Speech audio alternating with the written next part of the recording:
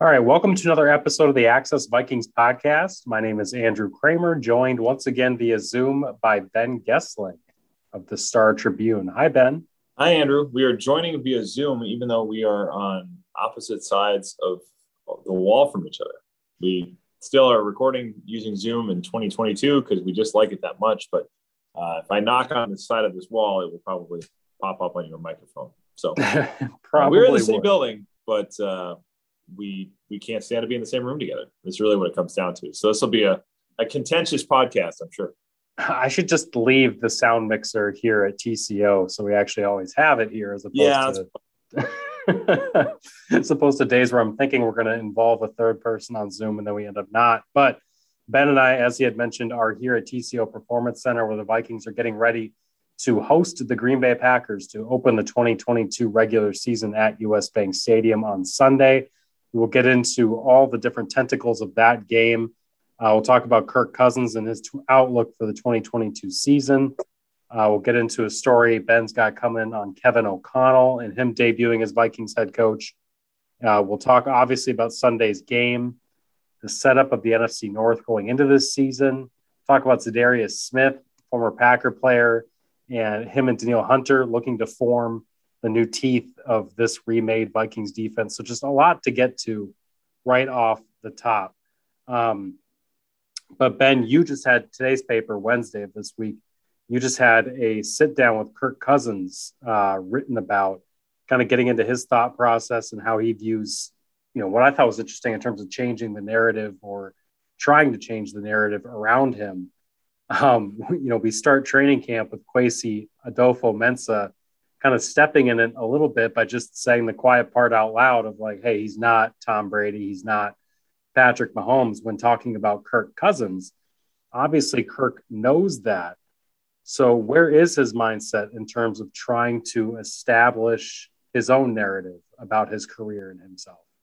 Yeah, I mean, the funny thing about that whole thing that created a fairly low-level reaction around the NFL is, and I think I've said this, but the person who would say that about Kirk Cousins, that he is not at the very tippy top of the NFL quarterback stratosphere, is Kirk Cousins. I've had that conversation with him before, talking about the guys that he views as the best of the best of the best. And he lists the names that everybody would expect: Tom Brady, Aaron Rodgers, Drew Brees. And when we talked about this was a couple of years back when Brees was still playing. Obviously, Patrick Mahomes. I've always found him to be fairly self-aware when it comes to his place in the game. I think he's been fairly forthright about the fact that he's a 500 quarterback throughout the course of his career, that he's been productive for an awfully long time. I mean, you don't get to be a 10-year NFL quarterback who's been starting for 7 or 8 years if you're not doing the job at a competent level. But he has also, I think, been fairly willing to say, look, I haven't won everything that I want to win, and I'm trying to change that. So I don't think any of that stuff really bothered him that much, or at least was that different than how he'd assess himself. And when I talked to him last week, it was, I think a lot of that similar theme. I think the thing I sort of noticed was,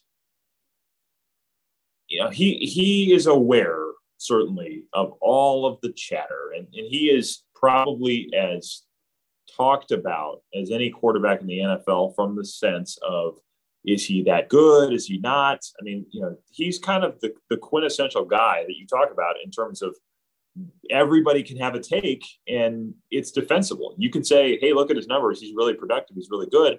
Or say, look at the lack of playoff success, look at the overall record, look at, pick your favorite stat. And I kind of reference that in the story. You can pick your favorite stat on any side of this thing in terms of, is he too careful with the ball? Is he not careful enough?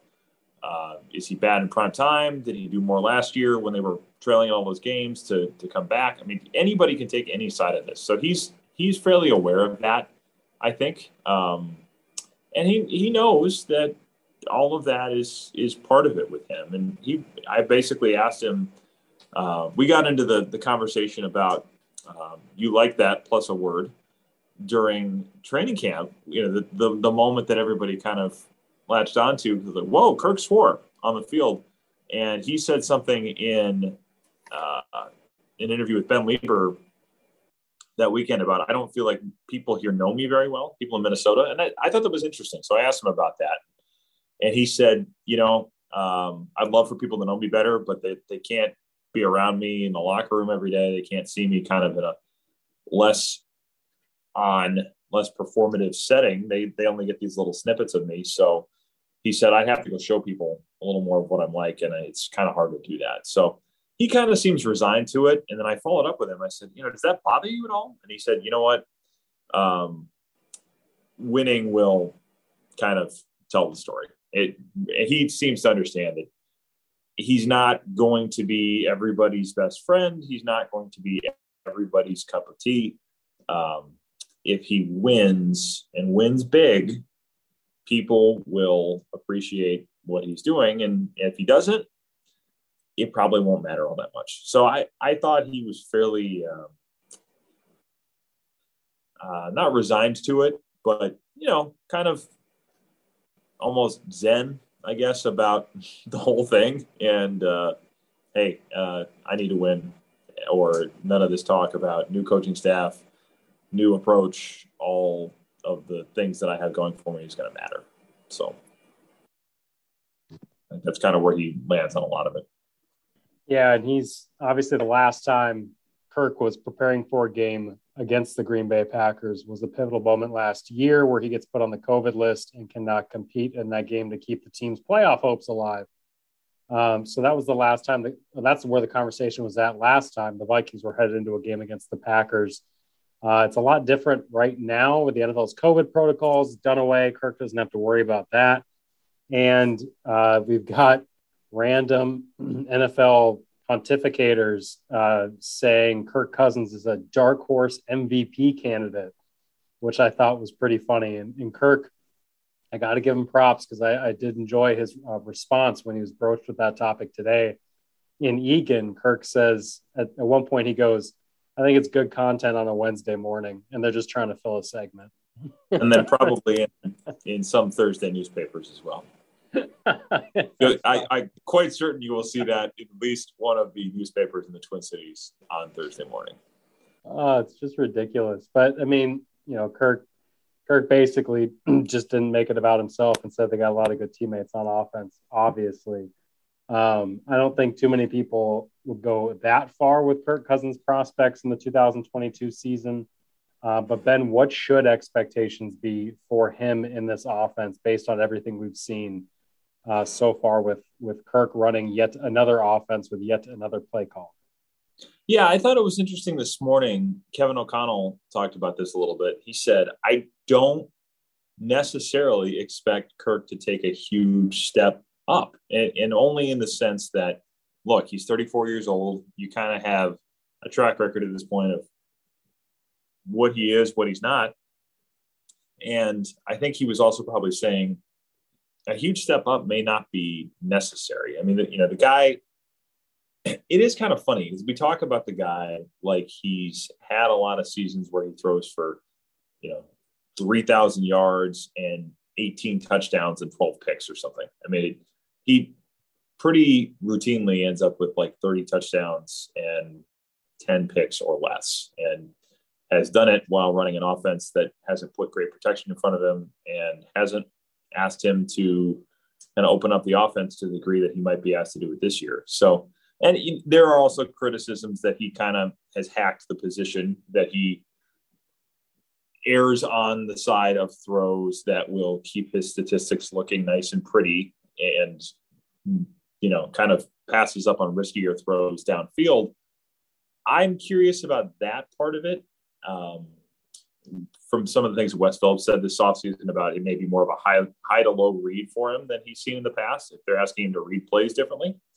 I'm curious how that goes too. But the fact that O'Connell said, I'm not expecting a huge step forward for him may mean in part that we just need him to take a little more of a marginal step forward than he has in the last few years. And that may be enough for us to be awfully productive. Now, the question I have with all of this is, if the hypothesis, either from them or from onlookers, is Kirk Cousins in 2022 can be Matthew Stafford in 2021, the problem with that is I would be very, very, very surprised if the Vikings defense of 2022 is the Rams defense of 2021. The talent level through three levels of that thing, I just don't think is the same. So if Cousins is on that level, will that be enough to get them to the same place that Matthew Stafford went with the Rams last year? I'm just not sure. So,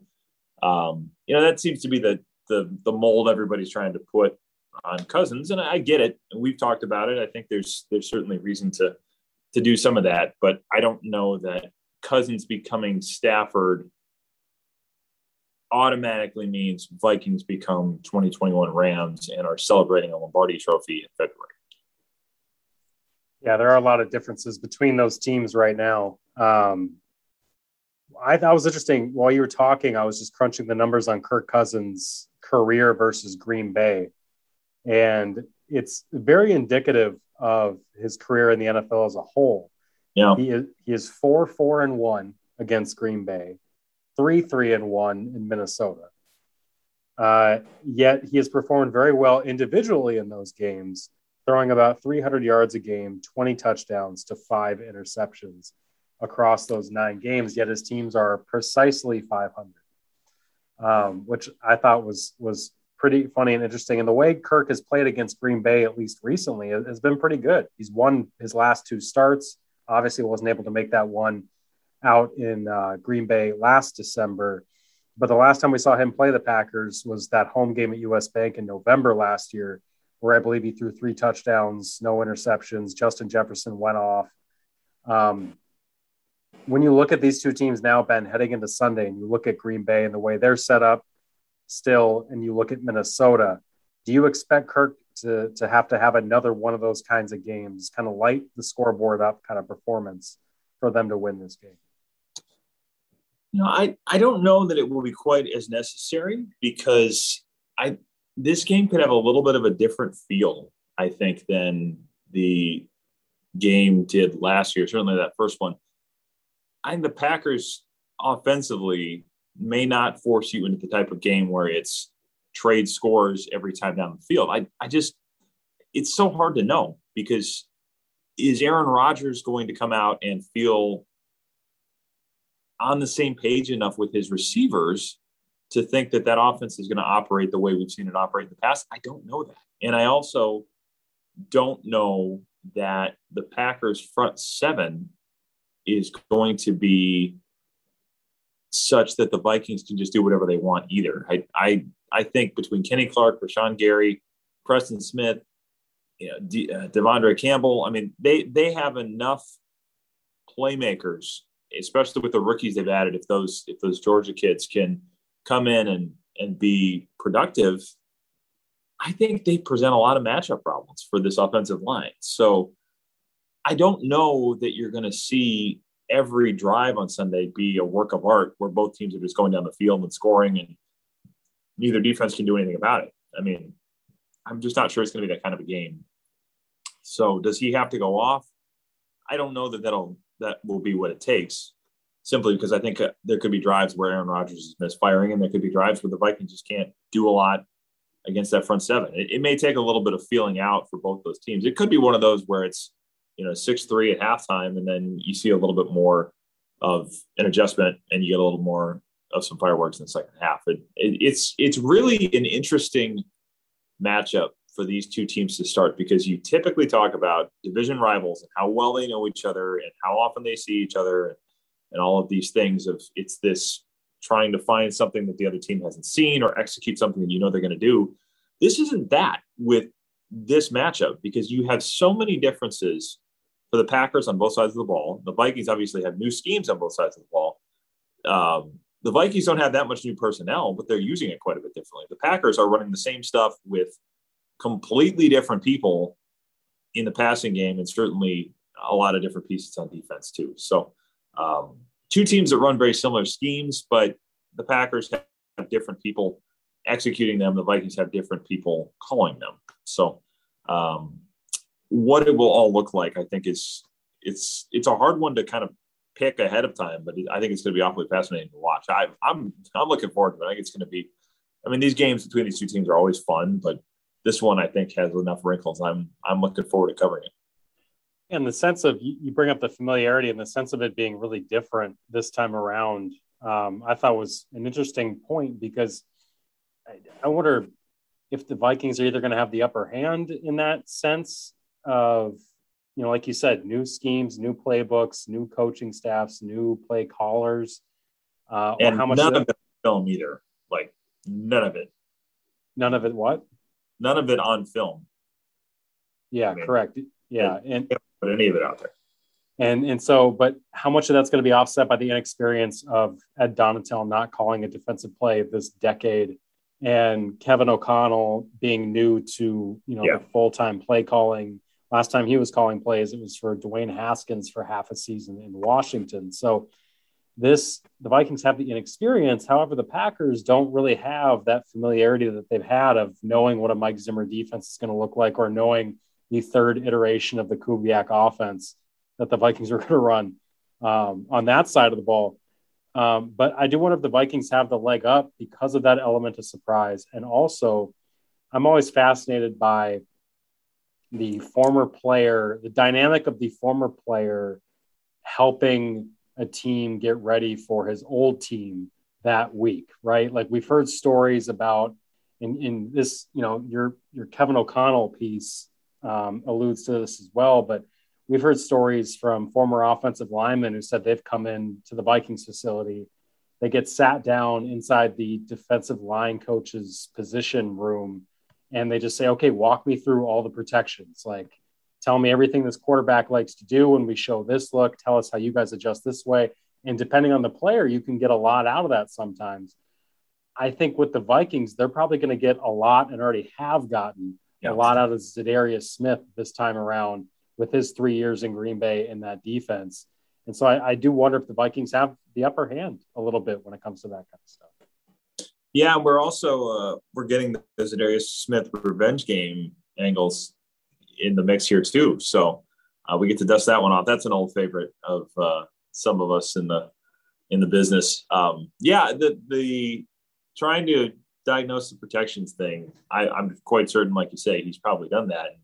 It's interesting because I asked Mike Pettin about that with Kevin O'Connell, because he's kind of told this story of how O'Connell basically redesigned their blitz cards with Tom Brady, because he was Brady's backup for a year. Brady got hurt, but he watched Brady practice that year and obviously studied all of their playbook and knew enough of how Brady operated for him to go in and say, no, you can't do that, because if you do that, he's going to do this. This is how you actually have to execute the play.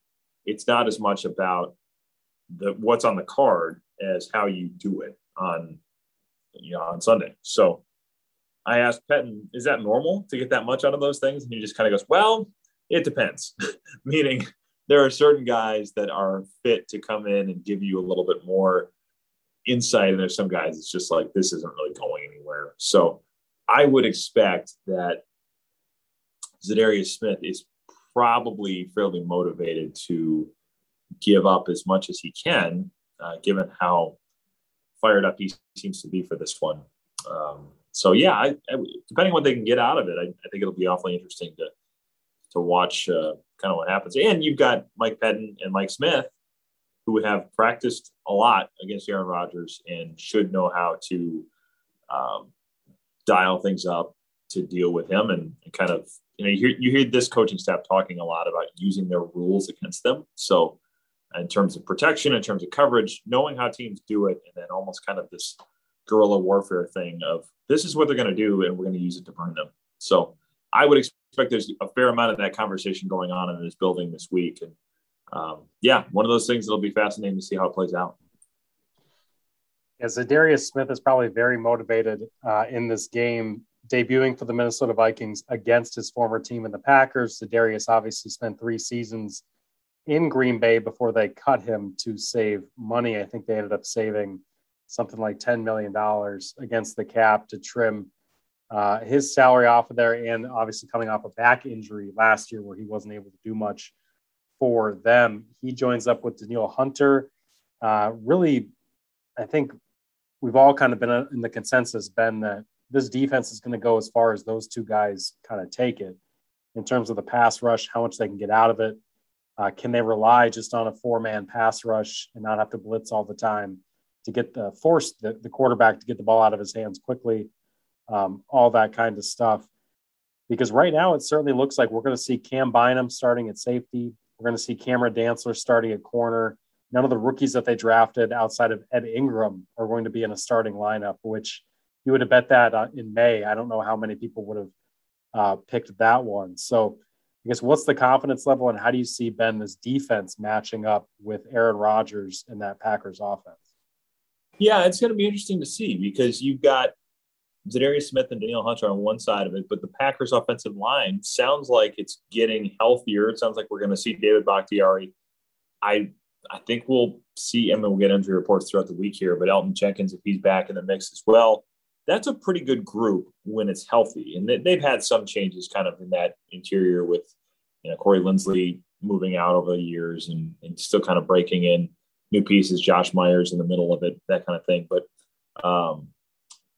yeah, it's going to be a fascinating matchup there too, because one thing we've heard Mike Smith, their outside linebackers coach, say a lot is, I want to put my best on your worst. And we are going to see them move Smith and Hunter to try to get the matchups they want against whatever part of the protection they want. So there's a fair amount of chess match stuff with this one to watch, I think. And the fact that the Packers get David Bakhtiari back, I would not think, if you feel like he's healthy, that you're trying to get as much of a situation where you're testing him, because he is awfully good as a pass protector when he's healthy. And we'll see, first game back, how he looks. But I would think they'd be trying to move guys around and get matchups against maybe some of those interior guys that just aren't as well suited to deal with a Danielle Hunter or Za'Darius Smith. So can they move those guys around? How does Rodgers adjust protections as a result? Yeah, I mean, all of that kind of stuff, I think, is going to have a big part of how this one goes. Because if Rodgers is trying to decipher the coverages, even if it's stuff he practices against, if there's new looks and he's having to hold the ball, especially if he doesn't trust his receivers yet, that could play in the favor of the Vikings defense. Just that extra half second that they talk about a lot, trying to steal from an offense, that can make a difference in a big play or two that either doesn't hit or turns into a sack or a turnover. That doesn't happen very often with Aaron Rodgers, but if it turns into a sack, we've certainly seen that where he holds the ball and can get himself in some trouble that way. So I feel like this is going to be one of those games that probably comes down to a play or two, and it really could be any one of those types of moments that tip this one way or the other. I want to go back to Za'Darius Smith really quick because I just found the comments. Za'Darius has been, in general, pretty diplomatic to Minnesota media about how he views Green Bay in general, and he hasn't hid his intention of I'm looking forward to the game and all that stuff. But he told Tyler Dunne this offseason that part of the reason why he signed with the Vikings was because he wanted to play the Packers twice a year, feeling, spited in a sense of how he was treated last year when he was on IR. Za'Darius Smith was quoted as saying, "Walking past me, not saying nothing, not saying, Z, how's your back doing?" There was none of that. As you can see, that adds on to why I'm on the other side. So I can go back. I get to go back 2 to 3 times a year. And he was just saying, that year 3, I was treated bad. That's why I'm here now. Some of this seems like revisionist history because... Didn't he sign with Baltimore? Yeah, he agreed to a deal with somebody else before he reneged on that, reportedly because Baltimore wouldn't budge on giving him more guaranteed money. Yeah. So that's how Za'Darius became available again for the Vikings to swoop in. So it's not like Za'Darius left Green Bay and then went running into the Vikings' arms and said, "Give me anything, I'll take anything to play the Packers." He was going to go. Say that again. It's not like I did it. It's not. If you don't want me to play for you, let me play against you. Za'Darius was going to go back to the team that drafted him in Baltimore before that fell through. So, but either way, I'm sure he's got plenty of motivation. And Green Bay saying, you know what, thanks, but no thanks. We're not going to let you play out your contract. I'm sure he's got plenty of motivation. But yeah, Za'Darius has been made available like twice to Minnesota media and hasn't said much more than that he's just looking forward to the game. And that's about it. I do think he's going to be, as you said, Ben, a major factor in Sunday's game on whether or not they can create enough pressure on Aaron Rodgers and prevent this game from getting busted open, because I just don't have a whole lot of faith right now when it comes to what this Vikings offensive line has looked like and how it matches up on paper with the Packers pass rush. Yeah. We've seen the story too many times with the Vikings where that interior line gets blown up and the Vikings decide to give rookie Ed Ingram the start at right guard with Garrett Bradbury and Ezra Cleveland. So that's one of the things too that I'm fascinated to see how that plays out with Ed Ingram starting at that spot. The good news for the Vikings is they do expect to have Irv Smith Jr. for this game. Irv Smith has returned to practice last week and has been catching passes. And so they expect to have him. We'll see if that's at full go or not. Ben, you got a story coming up on Kevin O'Connell. You briefly mentioned it when talking about just his background as a backup quarterback and kind of helping coaching staffs in random spots that he's been at. You got to sit down with O'Connell, talk to Mike Pettin, talk to other people in O'Connell's past. What did you learn about the Vikings head coach? Yeah, it's interesting because there has kind of been this theme that I saw develop throughout this, that he's 37 years old. He's the youngest Vikings head coach since Norm Van Brocklin, who was the first coach of the team. The first game Norm Van Brocklin coached, which was the first in Vikings history, he was 35 years old. Kevin O'Connell is the youngest head coach the Vikings have had since 1961. Yes, he got there awfully quickly. And some of that is because he had a very short NFL career that allowed him to make a lot of impressions on people. I mean, he walked out of the league with people like Bill Belichick, people like Rex Ryan, Mike Pettin, saying, hey, if you decide to come back and get into this, you could be really, really good at it. Part of the reason he ended up there as quickly as he did is because his career didn't go the way he was hoping. There is a world. I mean, he was a third-round pick. It's not like he was, some seventh-round pick or undrafted free agent trying to make the team. I mean, he came into the league as a decently high pick that would probably get a chance to compete for a starting job at some point. Not New England necessarily, but if he plays well enough there, he gets traded and he goes and starts somewhere else. Put it this way. Of the people in the organization currently, Kevin O'Connell was the highest drafted quarterback. He was Kirk Cousins with a fourth-round pick. Kellen Mond, of course, is not here. Kellen Mond was a third-round pick. But Kevin O'Connell was drafted higher than any quarterback the Vikings have in that room right now. And the fact that he was coaching by age 29, I doubt is how he drew it up. So I think in a perfect world, he would have played his NFL career and been successful. There's a world, I suppose, where he's still playing. He's 37. We see plenty of quarterbacks. I mean, Aaron Rodgers is older than Kevin O'Connell is. Kirk Cousins is 4 years younger. So it's not unrealistic that if he had been successful, he's still in the middle of his playing career and whatever coaching aspirations he has, wait until later when he ends his long, successful run in the NFL. That is, it didn't go that way, but it's not completely bonkers to think that could have happened. So one of the things that comes up with that is he kind of has to go through this period of, I'm done playing. I don't quite know what I want to do. He was doing the media thing for a little bit, calling college football games, and it seemed like he, could have made a career of that. But then Mike Pettin gives him a call in 2015 and says, hey, we want you to come and be our quarterback's coach. And he says, yeah, I'll be on the next flight. So he was so eager to get back into it as a coach, I think, from some of the interactions he'd had with teammates and coaches in the NFL, that he takes the job. And that job, we should remind people, was basically to come in. Pettin had fired his first quarterbacks coach in Cleveland because that coach, Dowell Loggins, did not manage Johnny Manziel in a way that Pettin thought was appropriate. This is Johnny Manziel's rookie year, has just caused a bunch of controversy. O'Connell gets the job, I think, like a week after Manziel had checked himself into treatment.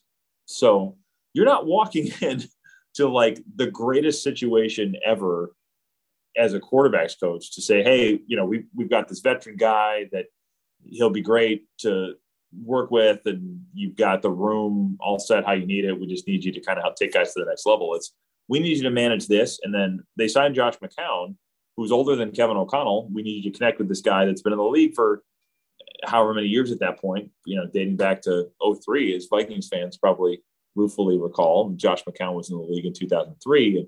And he's 35 years old. He's 6 years older than Kevin O'Connell at this point. So you have a kind of tough set of circumstances to manage in your first job. And you have to go in there and earn the respect of the veteran and connect with the young guy who has been a Heisman Trophy winner and has had all this hype.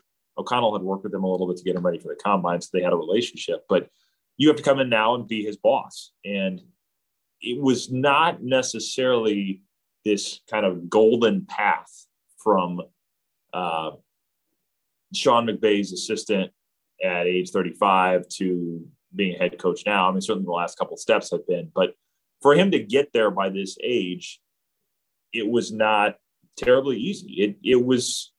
It's unique that you see a player become an NFL coach. Most NFL coaches did not play in the league.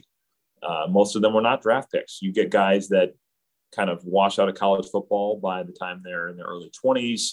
Matt LaFleur, I think, played for the Omaha Beef, this low-level football league. He was a quarterback there. I mean, that's more of the common story, that you get guys that it doesn't work out in college and they go the graduate assistant route and they kind of work their way up that way. And then maybe by the time they're in their mid-30s, they've worked their way to coaching in the NFL and they get their shot. Kevin Stefanski, that's the story. Sean McVay, all of those guys.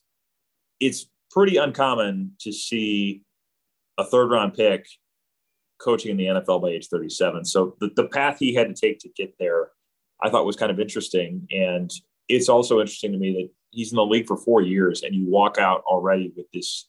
He was not in one city for more than like 16 months. That his longest stay with any one team as a player was with the Patriots, and they had already cut him by the end of training camp of his second season, I believe, and had some injury stuff in there as well. But you have to make an impression on people awfully quickly to be with 5 teams in 4 years, and you have all these people saying, dude, I want to keep your name in my cell phone because you could be a good coach someday. I mean, Pettin had him at the top of the list when he had an opening, and obviously that comes from making an impression awfully quickly. So kind of fascinating to see how he managed all of that and some of the personality stuff that obviously drew the Vikings to him that kind of helped him get to this point. So, people will get to read more about that on Sunday, but interesting to kind of look at his path through that lens. And he kind of got punched in the mouth as far as how his playing career went, and found a different way to get to where he wants to be. All right, Ben, that begs the question, does Kevin O'Connell have much of a shot in this division? The NFC North went through some changes the last couple of years, but among them, Aaron Rodgers is still here, which generally means that this is still his division. So I guess I wanted to open up the conversation more to outlook across the 4 teams or the 3 other division foes for the Vikings. Really just the other one when it comes to Green Bay and Sunday's opponent, but it seems to have been the Vikings and Packers tussle for the division the last, really 2 decades. Yeah. Outside of 2 years for the Bears, right? I'm trying to think. I mean, we should be able to figure this out fairly easily. The Vikings have won the NFC North since it became the NFC North. I think we're entering year 21 of it. I think now we've had 20 seasons of the NFC North. Sorry, I'm trying not to sneeze here. I'll just pick it up once I figure this out. Vikings won the NFC North, I believe, in 2008, 2009, 2015, and 2017. So they have 4 of those. The Bears, I believe, won it in 2010 and 2018, I think, as they beat the Vikings the last week of the season, had the division clinched already. Don't know if they have another one. They do. Okay, so I just looked this up. So since it became the NFC North in 2002, the Bears have 4 titles. The Vikings also have 4 titles. The Packers have the other 12.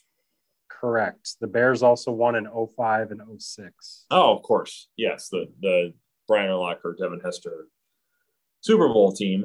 And then I think they lost the NFC title game in 05 to Seattle, if I recall. Yeah, so they have 4. The Vikings have the same number, and the Packers have 3 times as many as either. The Lions, of course, do not have a division title since, I believe, 1991. So, and that, of course, was not the NFC North. 93, they snuck one in there. Oh, yes. I think it was like everybody was 9-7, and they probably technically won the division. I think they lost to the Packers in the first round. It was like an NFC North or NFC Central tournament, basically, because I think the Vikings played the Bears in the first round. I mean, that might have been 94. So the Packers and Lions, I think, played 2 years in a row, and then I think 1 year 3 teams from the NFC Central made it, and the other year 4 did or something. But that was 9-7. Everyone's 9-7 heyday kind of thing back then. But yeah, so the NFC North, for 60% of its existence, has been won by the Packers. And, that's quarterbacking more than anything else. But will this change it at all this year? I think you have to assume they're the favorite once again. They've got some things to figure out with wide receivers, but they're awfully talented just about everywhere else. And maybe one of those receivers hits and they're fine. But, when they've got their offensive line getting healthy, defense is as good, I think, as it's been, at least talent-wise, in an awfully long time. And they still have a really good tandem with Aaron Jones and A.J. Dillon. So, I'd have to say they're the favorites unless their special teams screws them over again. But, I think they're the favorites. I think you'd put the Vikings second. I guess I'm a little more bullish on the Lions than the Bears. I think we saw enough progress from the Lions last year, and maybe I'm just starting to buy Dan Campbell a little bit more. But I didn't watch a lot of Hard Knocks. I don't have HBO, so I just saw a couple clips. But, I think the way they played at the end of last season, you feel like they might be enough of a factor not to make the playoffs, but at least to, steal a game here or there and make things interesting. I don't know that I quite buy the Bears having that level of staying power yet. This is a great stat. I love the concept of this, but the Tampa Bay Buccaneers have won the Lions division more recently than the Lions. That's pretty great. I suppose Tony Dungy probably has that claim. I would think because the year the Bucs won the Super Bowl probably would have been the first year of the NFC South, I believe. I think it was 2002 that the Bucs won it. So. Yep. Yes, yes, that's completely accurate. That Tony Dungy would have a more recent NFC North/Central Division title than the Lions would. That's incredible. I think part of the outlook for the Vikings in this division is, it's almost like when Brady was with the AFC East. And it's played out that way almost. I mean, I know the Vikings snuck up there a few years. The Bears have snuck up there a few years. But it's like you just got to wait for the quarterback to go. And Rodgers has been that dominant in the regular season. Obviously not the case in the postseason. Hang around to retire, you're saying? Yeah. Well, that's what I mean. Like, it's like you just got to wait for him to leave the division and, or try to tamper with another team and take ownership of the Miami Dolphins or something. Oh, yeah, that tampering. I thought you were talking about I'm doing tampering. Yeah. Are you doing all right? Tom Brady should not have tampered. I never did tampering. I can't believe you're hacking up a lung between these Favre impressions. I'm impressed. Yeah, it's just on and off. I'm sneezing, I'm muting, I'm coming back doing Favre, and I'm sneezing.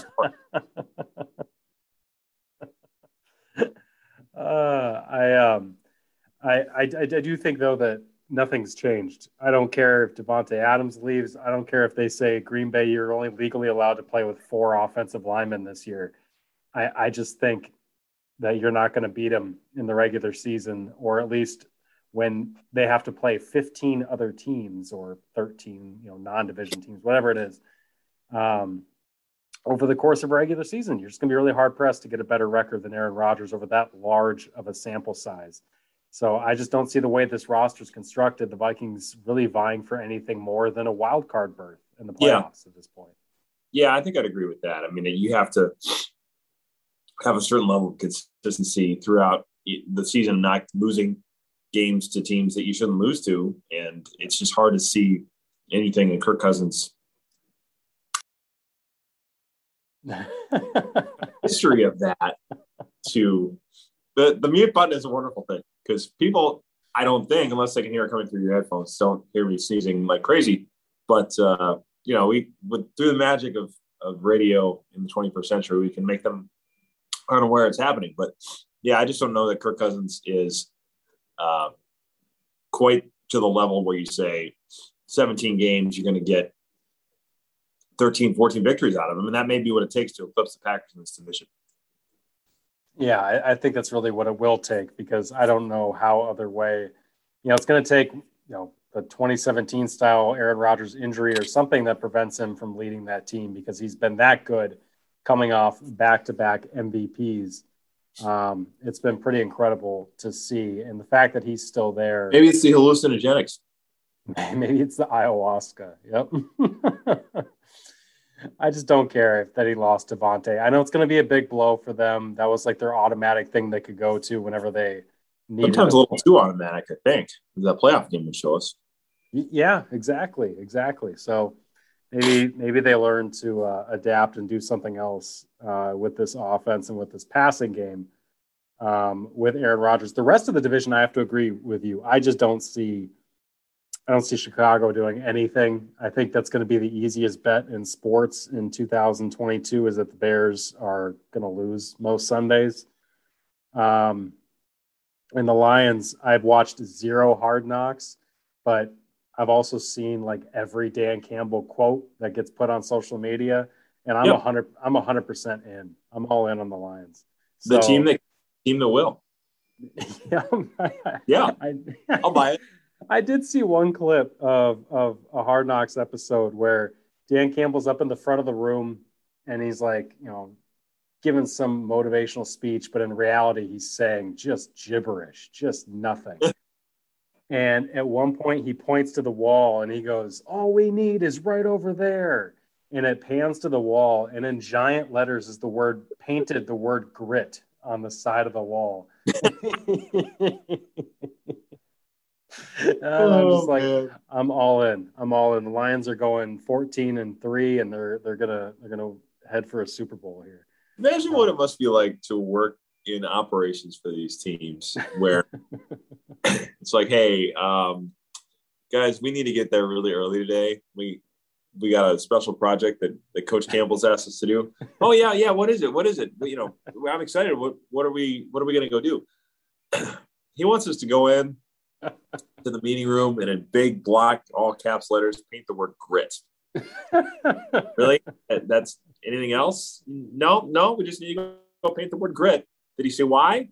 No, but we need to have it done by 6:30 tomorrow morning.